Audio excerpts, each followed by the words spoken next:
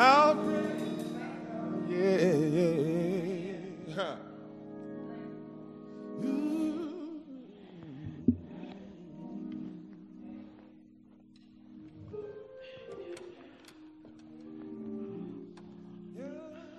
Our Father and our God, we thank you so much for your blessed mercy today.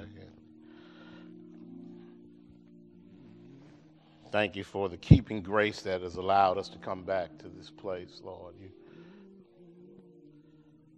You've been good to us. You've seen us through dangers and circumstances that some seen and some unseen. Thank you for bringing us back to this place. Thank you for an opportunity to stand behind this sacred desk. And inasmuch as you've permitted it, Lord, I ask you for your grace. The grace that's needed to talk to your people about you. Forgive me of my sins, Lord. Don't let me be a hindrance to the purposes for which this was created. In the areas of deficiency, I'm asking you to let grace make the difference. Bless this word and help it to have the power that it needs to change the lives of those who will hear it. Give them ears and hearts to listen.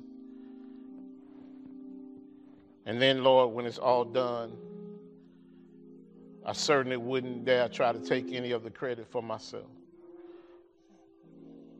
But it's you and you alone who deserve the honor and the glory. Thank you for your Son, Jesus Christ. The love he's obviously shown us by giving his life for us. The love you've shown for him by accepting that. It's in his name that we pray and we submit this petition, Lord, and we pray that the words of our mouth and the meditations of our heart will be acceptable in your sight. Thank you for being our Lord and our strength and our Redeemer. It's in Jesus' name we pray. Amen. Long time coming. Long time coming.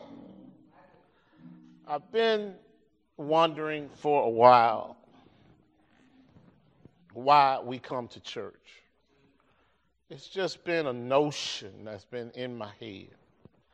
Why do we come here? Because I've seen over these last months, I can almost say years, that we've been out of space that we were normally coming to, regularly coming to. Why is it that we come to church?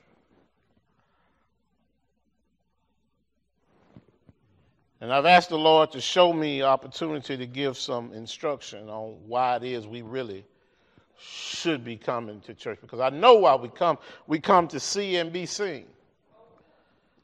That's why we come to church. We come to fellowship. If I were to ask each one of you to describe what worship is, and we use that term loosely because we don't have a fixed definition. Maybe don't have as fixed a definition as we need to have on worship. I went to a sermon, a first sermon for a young preacher some years ago, and got schooled by an old preacher on why we should come to church. And he did it publicly too. And it's okay because it's left an indelible mark in my mind. At the end of the sermon, guests were being welcomed, and several of us stood up, and I said, I came to support blank in his sermon. And the older minister said, it's wonderful to have all of you here today. Thank God you came and thought enough of blank to come and support him. But our primary goal whenever we come to church ought to be to worship. And as much of a cut as that was on what I said, he was absolutely right. For whatever other reasons we may come to church, no matter our duties, our primary reason for coming to this facility should be to worship. And sometimes I think that gets lost. And so I ask you, if I would ask you, what is worship? Some of you would say singing, some of you would say praying, and some say teaching, and then others of us might even say preaching. And while all those things are good, each one of them, no doubt, contributes as an element of a worship opportunity. I want to tell you that I tend to think that those actions and activities alone don't constitute worship. But worship began, I hope you'll hear me on this, as an attitude. Worship begins in the heart of the person who is worshiping. Because you can do all those things that I just talked about and not have the right attitude. You can sing and not have a worshipful attitude. You can pray and certainly not have a worshipful attitude. And you certainly can preach and not have a worshipful attitude. We can get busy in activities and miss out on worship. So why do we worship? You can be busy with a bad attitude. In his book, Worship, A Christian's Highest Obligation, author Alfred Gibbs offers some insight on what genuine worship is. He notes that there are some distinctions between prayer, praise, and worship. He says prayer is the occupation of the soul with its needs. That's prayer. I'm occupied with my needs. Praise is the occupation of the soul with its blessings. But worship is the occupation of the soul with God himself. So when I'm in worship, it's not about me. It's all about him. When I'm in worship. The musicians in here will know that Reverend Clay Evans sang a song some time ago where he invited us to come, let us worship the Lord in the beauty of holiness. Somebody heard it. And we ought to give him the honor, give him the praise. But come, let us worship the Lord. Let's give him all of the praise. There's a scripture, I think, that underlines what true worship looks like. And I want to use that today as our underpinning. It comes from Nehemiah, Old Testament, chapter 8, verses 1 through 6. And then we're going to jump and go to chapter 9, verse 3. And I believe it'll underpin what Mr. Gibbs was talking about when he gave us the differences between prayer, praise, and worship. And he told us what real worship is. Let's see if I can read those scriptures for you. Chapter 8 reads, and all the people gathered themselves together as one man, into the street that was before the water gate. And they spake unto Ezra, the scribe, to bring the book of the law of Moses, which the Lord has commanded to Israel. And Ezra, the priest, brought the law before the congregation, both of men and women, and all that could hear with understanding, upon the first day of the 7th month. And he read therein before the street that was before the water gate, from the morning until midday. Watch out now. before the men and women and those that could understand, and the ears of all the people were attentive unto the book of the law. And Ezra the scribe stood upon a pulpit of wood, which they had made for the purpose. And beside him stood, let me just say this, a number of men.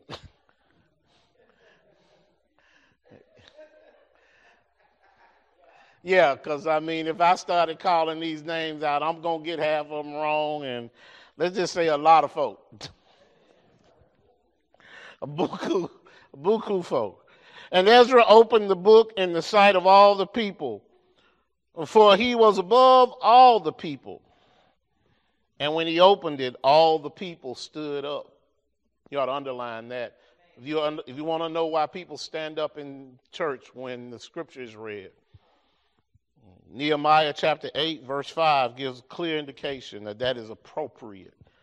And then verse 6 says, and Ezra blessed the Lord, the great God. And all the people answered, Amen, Amen, with lifting up of their hands, and they bowed their heads and worshiped the Lord with their faces to the ground. And then chapter 9, verse 3 reads, and they stood up in their place and read in the book of the law of the Lord their God 1/4 part of the day. 1/4 part of the day is 3 hours. 3 hours.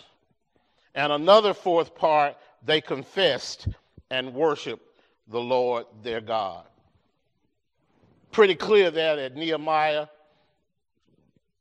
and God's people had a strict formula for worship that seems to stretch the boundaries of where we are in a contemporary worship sense.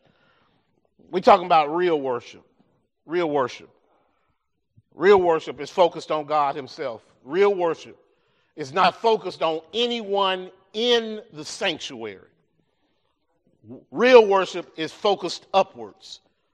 Real worship is focused on God and God alone. But in that real worship, there are certain actions that come about from a heart that's fully engulfed in a relationship with the Lord. Real worship isn't focused on the needs of a particular blessing. Real worship isn't focused on the needs of I want. It's not even focused on the needs of I need. Real worship is focused on He is. Real worship is focused on the God who makes sure that our very existence continues. Real worship is consumed with an awareness and an awe of the Lord. Real worship gets beyond our needs, gets beyond our desires, goes far beyond our wants and thoughts, and focuses solely on the Lord. Worship, watch this now, is achieved when you are totally consumed in the Lord. When you have eliminated the distractions of now and the surroundings and are focused on Him is when real worship occurs. So today, as we go through this sermon, I want to use the focal point, come let us worship the Lord. Because some of us just don't know how to do it. We do what we sing. We participate in what someone else has shown us, whether they knew it was right or not. Gibbs quotes the writer I referenced a little while ago, various writers concerning what real worship is. Watch this. He says, the overflow of a grateful heart under a sense of the divine favor. That's worship. The overflow of a grateful heart under a sense of the divine favor. Old folks say you get full. Yeah, they say, yeah, he got full. And when he got full, some folk react in different ways. Some folk just rub their leg or pat their hand. Every now and then when somebody gets full and they shout because they can't contain the emotion that they feel at that time. And you ever seen anybody shouting and everybody rush to them and try to calm them down? That's a fire you can't put right out. Because that fire dwells from the inside, comes from the inside. And it's not that they are heated externally, it's that they're, as Jeremiah said, like a fire shut up in my bones. And I can't put it out. I hope you know that the fire that he referenced being shut up in his bones didn't just happen to preachers. That happens to any believer in God when there's an authentic relationship. You ought to wonder, have you had a fire shut up in your bones when you just had to give God some praise? I love this. The writer says the fact that worship is spontaneous and heartfelt. You can't contrive this kind of worship. In other words, you can't mess it up. Make it up. You can't make it up. You can't act like you in authentic worship. No. There's no fooling the Lord on worship that's due him. It's something that wells up on the inside. I wish I had a witness in here, somebody that had been through something like this before, and then you could tell me how it feels to have gone through something in your life, not have any clue or answer as to how you were going to get out of that situation. But the Lord had been faithful to you. And somehow you found yourself in a place where all of the I's are starting to get dotted and all the T's are being crossed, and none of it happens because you had control of it, but it must have been a higher power that was making things happen, that was orchestrating the things in your life so that in the end you got the victory you needed, but you didn't understand until the moment it welled up in you that it was God that had taken care of you. That's the feeling I'm talking about.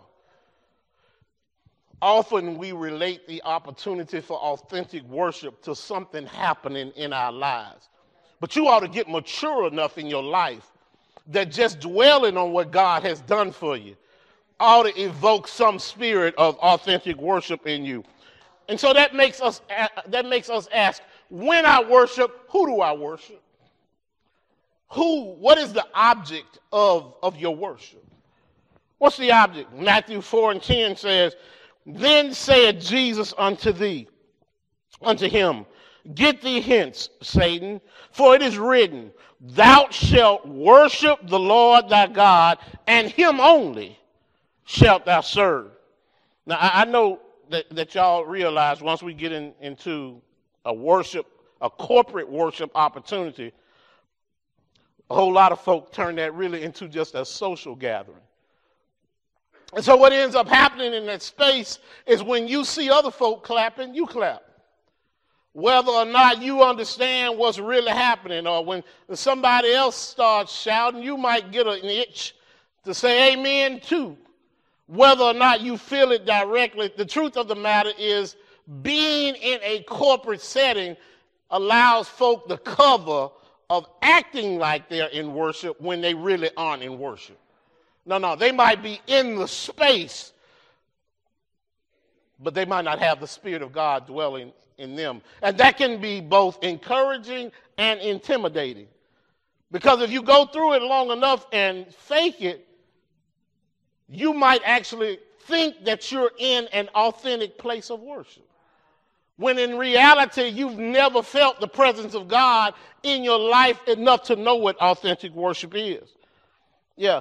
See, when we come together in corporate worship, that's not just a time for socializing. Even though I love to meet with y'all, I've been telling you for a long time, I'm excited about seeing you come back to this common place of celebration that we have. But coming to see you is not my primary reason for coming here. While I do love it, the reason for me coming here is to preach the word and tell the good news of the Lord. Now, I ask you what your reason for coming is.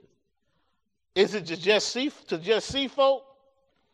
I'm going to be real honest with you. Now, this may have more to do with me than your relationship with the Lord, but I haven't heard a whole lot of folks say, I can't wait to get back in that building so I can hear the word preached. I haven't heard anybody say that now. That may be the case, but I've heard folks say, I can't wait till I get back in that building so I can see y'all. That's what I hear. And I want you to make sure we keep first things first in our relationship. Our reason for coming back into a corporate worship setting is to praise the Lord corporately, just like we just read in Nehemiah. The folk all came together, as the scripture says, at one time. They said, just off from the water gate. We're here to worship the Lord just like they were. He's the reason why we've gathered here today. That's why, as I used to tell Deacon Miles all the time, I'm going to do the same thing for a handful as I do for a roomful, because my goal is still the same when we come here. I didn't come here for an update on the latest happenings. No. I didn't come here so you could tell me you like my updated social media profile page. I didn't come here for you to tell me about your promotion, although I'm so excited for you. That's not my purpose for coming here. I came here so I could be energized by others who are experiencing the same indwelling of the Lord that I'm experiencing, because it's from those kinds of experiences, guess what, Anthony? I get stronger. And I hope you get stronger too. And I hope when you haven't been feeling that in your life and you know you want to feel it, you come around folk who are. Because that'll let you know that God hadn't stopped blessing folk. He's still taking care of those who are his own. And if I'm not feeling that way, it must be me, because it can't be him. Because he doesn't change. There has to be something going on in my life, and I shouldn't be listening to the enemy whose sole goal is to tell me to stay away. Stay away from that fire that's in 7600 Division Avenue. Stay away from the folk up there who love the Lord. You don't want to go over there and get yours heated like they are. That's what the enemy is telling you, because he doesn't want you anywhere near authentic worship. Because as long as you're not authentically worshiping the Lord, the enemy has your attention. Guess what? The Lord doesn't like that. How do I know that? Because Exodus 34 and 14 tells me that, for thou shalt worship no other God. Watch this now. For the Lord, whose name is jealous, is a jealous God. Oh yeah, he's jealous. Well, why wouldn't he be a jealous God? If you had created everything, if you not only had created everything, if you keep everything sustained, if you created everything, including the enemy, how amazing is that? That the Lord, our God, created everything. He even created beings that don't like him. But he's a jealous God. He's saying, I don't need to share the creation story with you. And I deserve all the praise, honor, and glory. There's nothing negative about that degree of jealousy, because the jealousness we're talking about is duly deserved. It's simply a statement of fact. The particular word concerning him being jealous is only used 5 times in the Old Testament.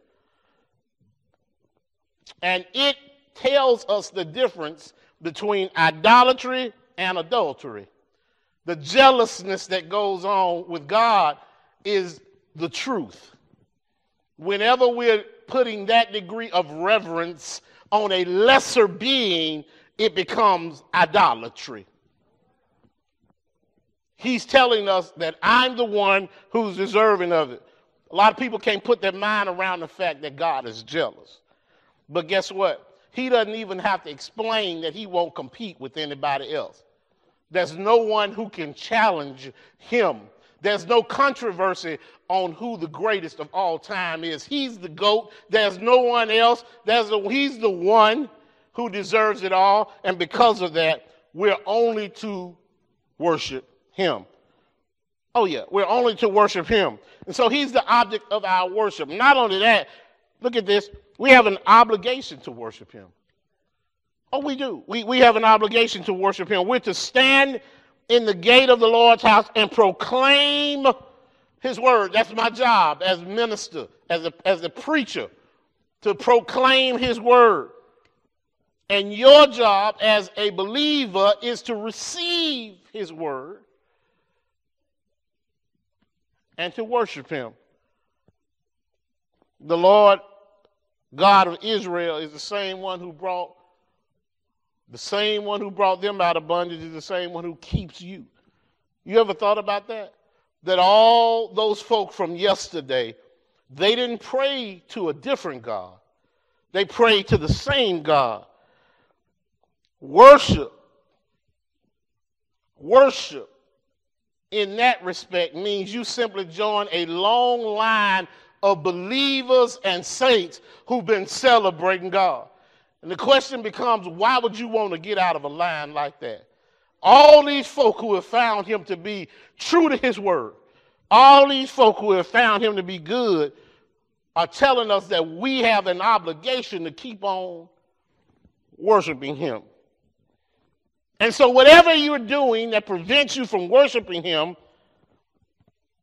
thinking that you can find a reasonable substitute, you need to know when you come into this house or whatever place you find yourself worshiping, you need to change your ways and focus completely on him.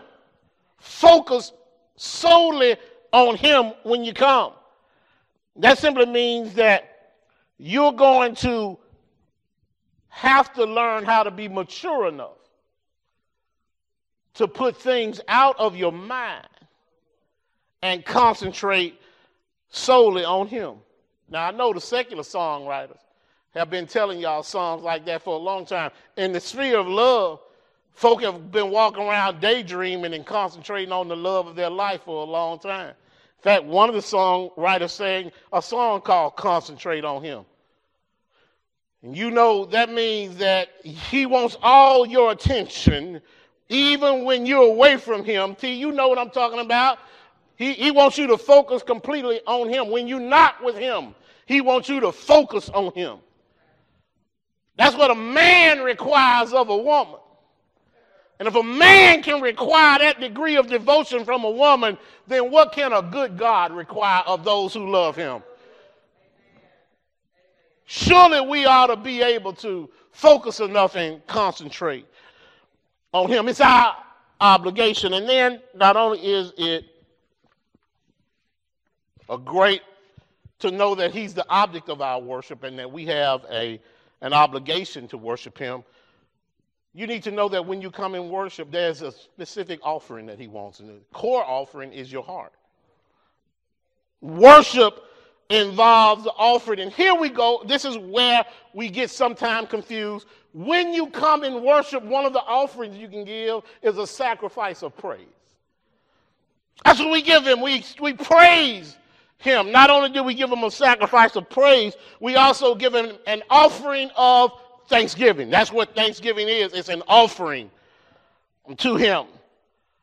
And then when we reach the place that we're consumed with the glory and majesty of God, what we're really doing is offering ourselves to him. Red sings it all the time. I give myself away. The greatest gift that God can receive from us is nothing material, nothing created by our hands, but what the greatest gift is, the greatest offering is ourselves. An open, willing, sacrificial, servant heart to him. You don't have to work that up or plan it out. In fact, if it's done the right way, you can't do it. Watch this. Psalms 103 and 4 says, "Know ye that the Lord is God. He knows, and we should know, that it's he that's made us and not we ourselves." And so we need to be reminded constantly that we are his people. We're the sheep of his pasture, this pasture. And then we ought to enter into his gates. And as we're coming through the gate, we ought to have thanksgiving on our hearts. And we ought to enter into his courts with praise. Guess what? We also ought to be thankful as we come in. Don't come in grumbling. Come in praising. And as we're doing that, we're blessing his name. That's what authentic worship is all about. Got to have the same frame of mind that the psalmist has. Say, I'm one of God's sheep. I know people don't like to think of themselves that way. But it makes it easier for me, Karen, when I know that I don't have to be in charge. When he's in charge. It makes it simpler for me when I know he's the shepherd. I'm simply another sheep in his pasture. And the shepherd I know looks out for every sheep in his sheepfold. The shepherd that I know is responsible for making sure all the sheep get to a safe place. The shepherd I know is the one who's watching out for the enemy. The shepherd I know is the one who's doing all the things that we expect a good shepherd to do. And if you don't know what a good shepherd does, then you read Psalm 23. David gave a working job description for a good shepherd, because he had worked as one himself. And so Psalms 116 and 17 says, I will offer to thee the sacrifice of thanksgiving and will call upon the name of the Lord. I love that, the sacrifice of thanksgiving. Some people act like it is a labor to say thank you to somebody. We struggle when somebody's been good to us to let those words come out of our mouths. I thank you for what you've done for me. But can I tell you, you all have no problem thanking the Lord if you know who he really is. Yeah, I know we're glad to have a job, but who made the job available to you? Who made it such that you can be taken care of? Sometimes we're thinking too low on the totem pole. Sometimes we're thinking folk who had nothing to do with the blessing that we have. You need to think deeper on how your blessing gets there. I couldn't even begin to describe all the details that go into you being able to hold a job. I'm not just talking about your ability, your qualification. I'm talking about the fact that you can work. The fact that you got mind enough to work. The fact that the opportunity presented itself to you at the time it did. Not only that, the fact that God sustains you on the work, because every day you show up on that job, you're not a 100% good employee. And God keeps you on the good days just like he keeps you on the bad days. And how does the company itself, or maybe it's an entity, how does it keep going such that it can give you the remuneration that you need? So many blessings come into place. Who keeps all those blessings in line? And so when you start thanking somebody, you ought to look higher than what meets the eye. You ought to thank the one who keeps every bit together. So you have the opportunity to give an offering of worship. And then I love this. We even take for granted the fact that we have an opportunity to worship. Oh yeah, we did until March of 2020. We forgot that an opportunity to worship was something that was important to us. We take it for granted too many times on a Sunday morning when we woke up and it was raining and we didn't want to get up. We took for granted the opportunity to worship. And suddenly the thing that we had taken for granted, the opportunity for corporate worship, we couldn't do anymore. Can I tell you, some of us have still been spoiled in this medium called cyber or virtual church. Watch this now. I'm coming down your street. Because even though we brought a cyber sanctuary experience to you, that doesn't mean you worship. No. If you turn on the worship opportunity from 4-5 like you turn on Netflix, that might not be an opportunity to worship. If it's just checking off something on a Sunday date, I watch church, then you might not be in worship with the Lord. You got to take advantage of every opportunity that comes along, or it might just be you watching the latest episode of 4-5 Productions. I hope you hear me now. No, we are not season 5 on the 4-5 virtual church. No. We brought the corporate worship experience to your location so that you could be in corporate worship with us, those of us who believe. But I found that the folk who missed the opportunity in person also missed the opportunity virtually.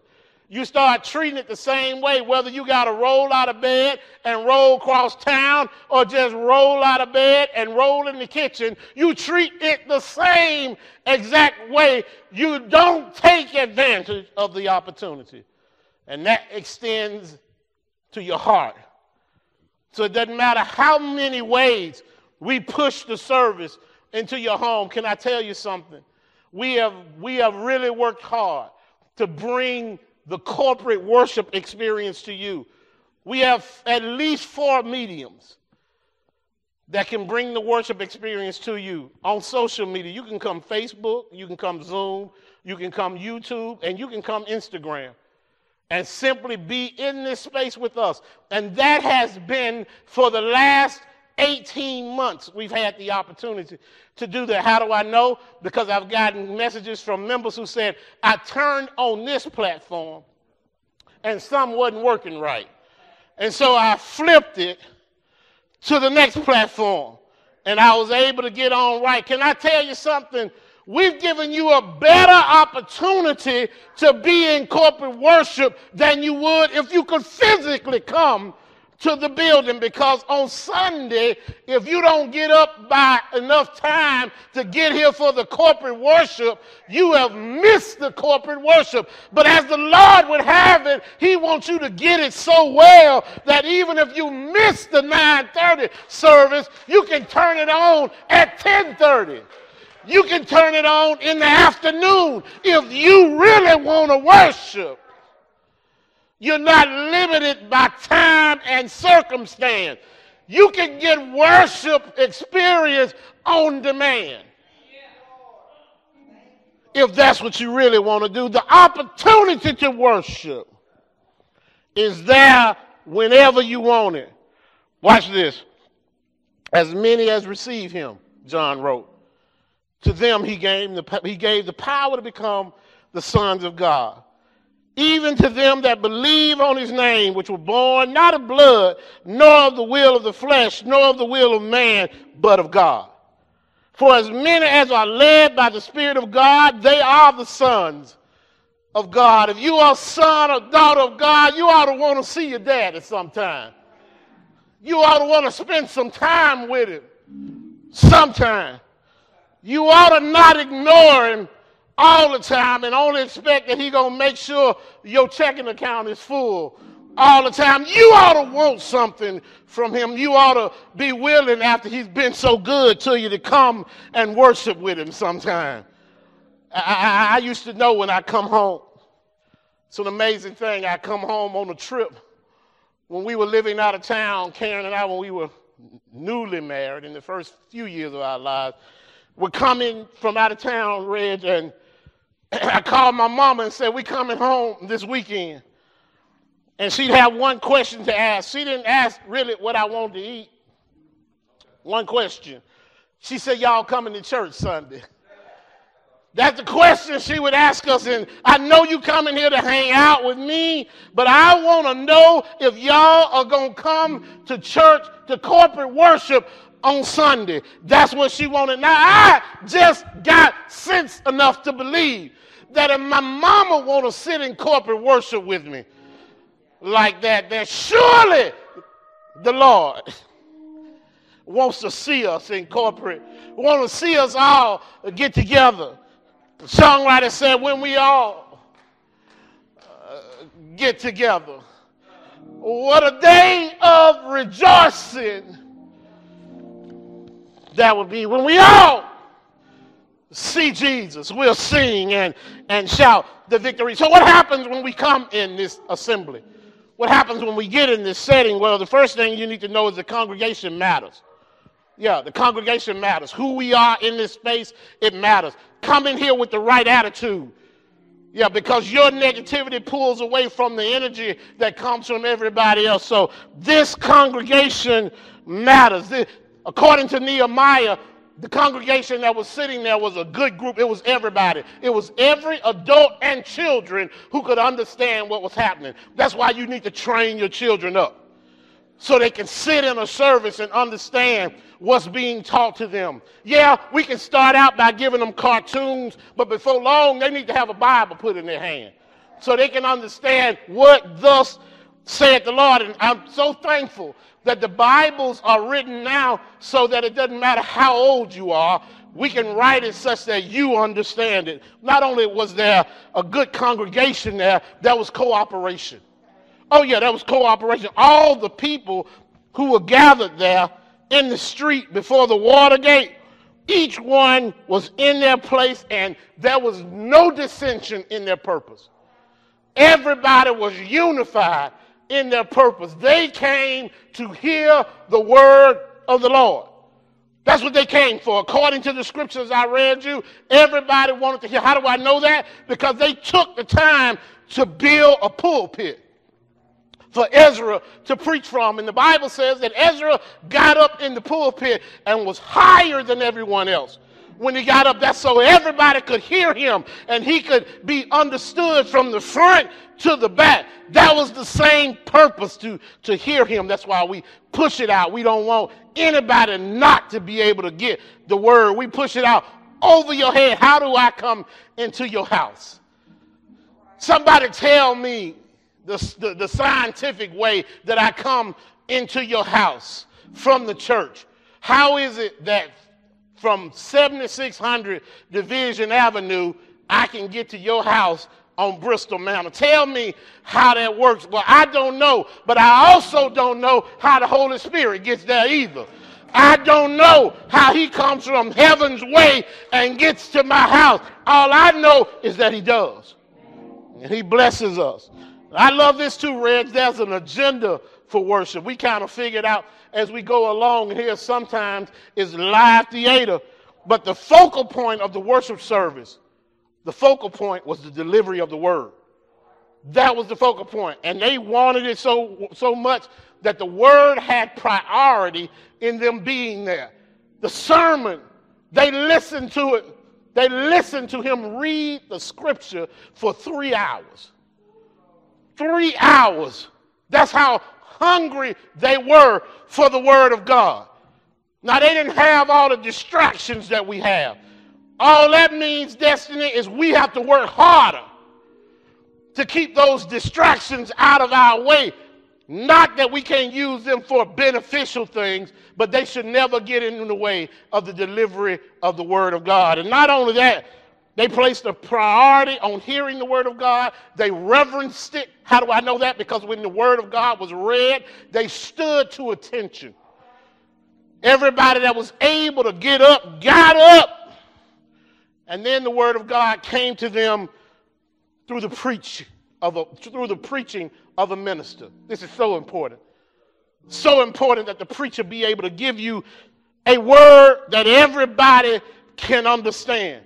That he can break it down so that everybody at their level can understand. And not only that, it has to be persuasive. Persuasive enough for you to know that this is not for the elites. This is for everybody that's in the streets. Everybody ought to be able to get the word of God. What happens when you preach like that? Well, you bring respect to the word of God. Not only that, you bring respect to the institution that preaches the word of God like that. When Ezra opened the word of God, all the people stood up. They respected it. Yeah. What we need now is good preaching so that folk respect the word of God. Now, it can't just always be the only Bible you read shouldn't be somebody's T-shirt. Every now and then you got to be able to open a book of the Bible and read what it says, and you got to understand it, and somebody's got to help teach you. You got to respect the word of God. Why do I know you need to respect the word of God? Because the more you respect the word of God, the more you'll respect the God who gave it to us. What happens when you respect the word of God? It starts bringing rejoicing to you.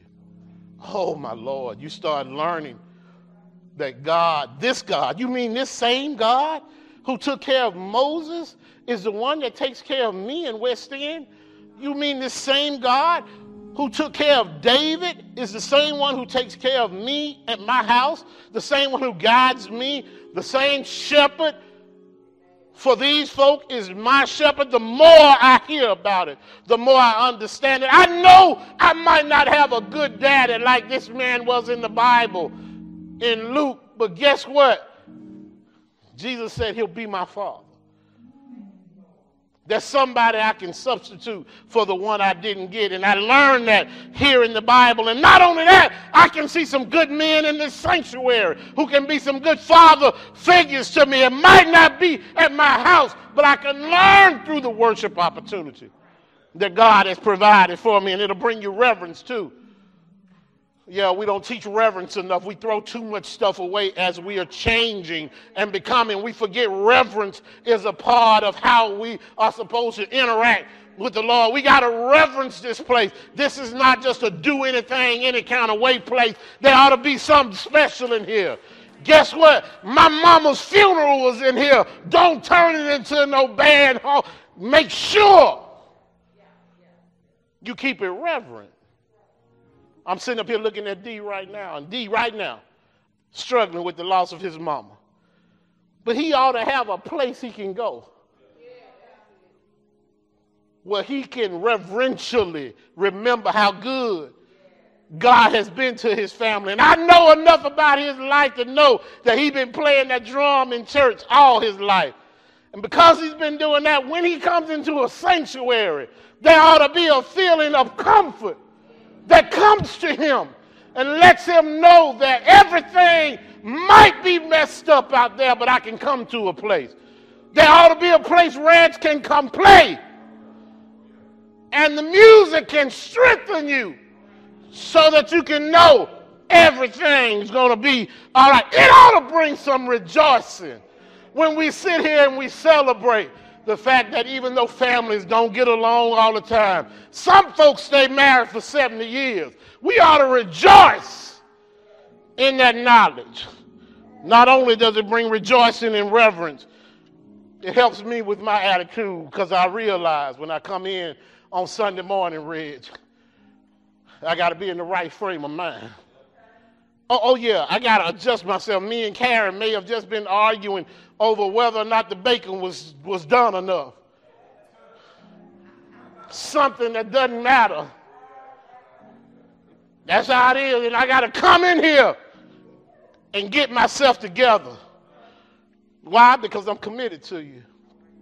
But I'm more committed to him and making sure that everything's going to be all right. And I love this. They were committed. Those folk who stood there that day, Reg, they were committed. They stood there for 3 hours. And the word of God was read to them. Not only were they committed, they confessed. Believe it or not, after they heard the word of God being read from the scrolls by Ezra for 3 hours, they then had 3 more hours of prayer and confession. 6 hours they stood in a worship service. 6 hours they sang and were devoted to nothing but praising and worshiping the Lord for 6 hours. Can you imagine? Today, if our service went past 60 minutes, folk will be looking at me. They already have ordered on their phone. People are already troubled this morning because I preach longer than I normally do.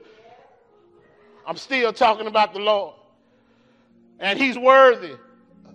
He's worthy. They're wondering if I'm going into the study group time when I'm preaching.